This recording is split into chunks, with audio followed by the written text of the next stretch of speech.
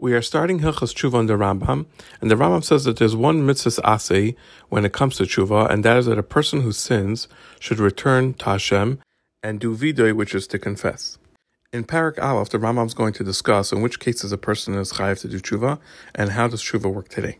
The Rambam begins that all mitzvahs in the Torah, both mitzvahs aseh and leisaseh, if a person transgressed them, whether it was on purpose or by accident, when a person does Teshuva and he returns from a sin, he must confess and do vidui. And the way one does it is he says, "Please Hashem, I have sinned before you, and avisi peshati," which means I've done it on purpose before you, and I've done so and so, and I feel bad for what I did, and I'm embarrassed in my actions, and forever I will not return to this thing. And this is the main core idea of vidui. The more one verbalizes and expresses this vidui and lengthens it is meshubach, this is worthy of praise. Similarly, all the people who have to bring a karban chatas or asham, when they bring their karbanis for their mistakes that they did or for the things that they did on purpose, they do not get kapara for their karban until they do tshuva and they confess. And similarly, anyone who is chayav a capital punishment or gets malchus also does not get kapara in their death or with their whipping until they do tshuva and they do vidui.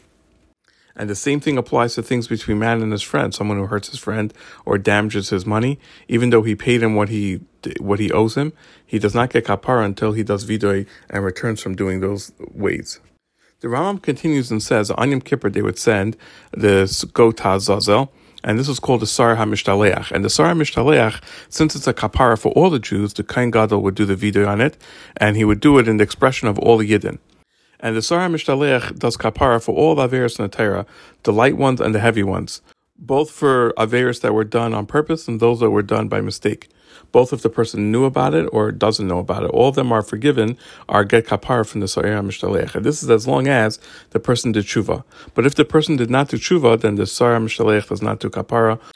What do heavy ones and light ones mean? The heavy ones means those that are chayav a capital punishment or kares or a false shvua or an unnecessary shvua. The rest of the mitzvahs leisaseh and mitzvahs aseh are considered the light ones.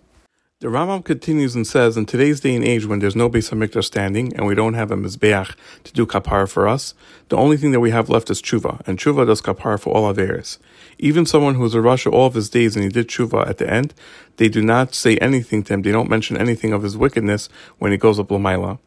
And the day of Yom Kippur itself atones for those who do tshuva, like it says, Ki bayem hazeh yechaper lechem, on this day I will forgive you. Or rather, I will atone for you.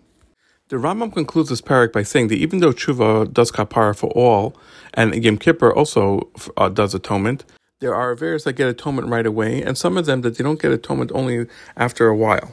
To be more specific, the Rambam says if a person transgressed on a mitzvah aseh that does not have kares and he did tshuva, then he is right away forgiven.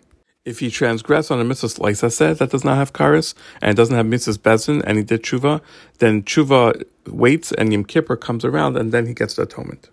If a person went against krisa or mitzvah bezin, something that has capital punishment, and he did tshuva, then tshuva and Yom Kippur hold it, and then yisurin, painful things come upon him and finish the kapara.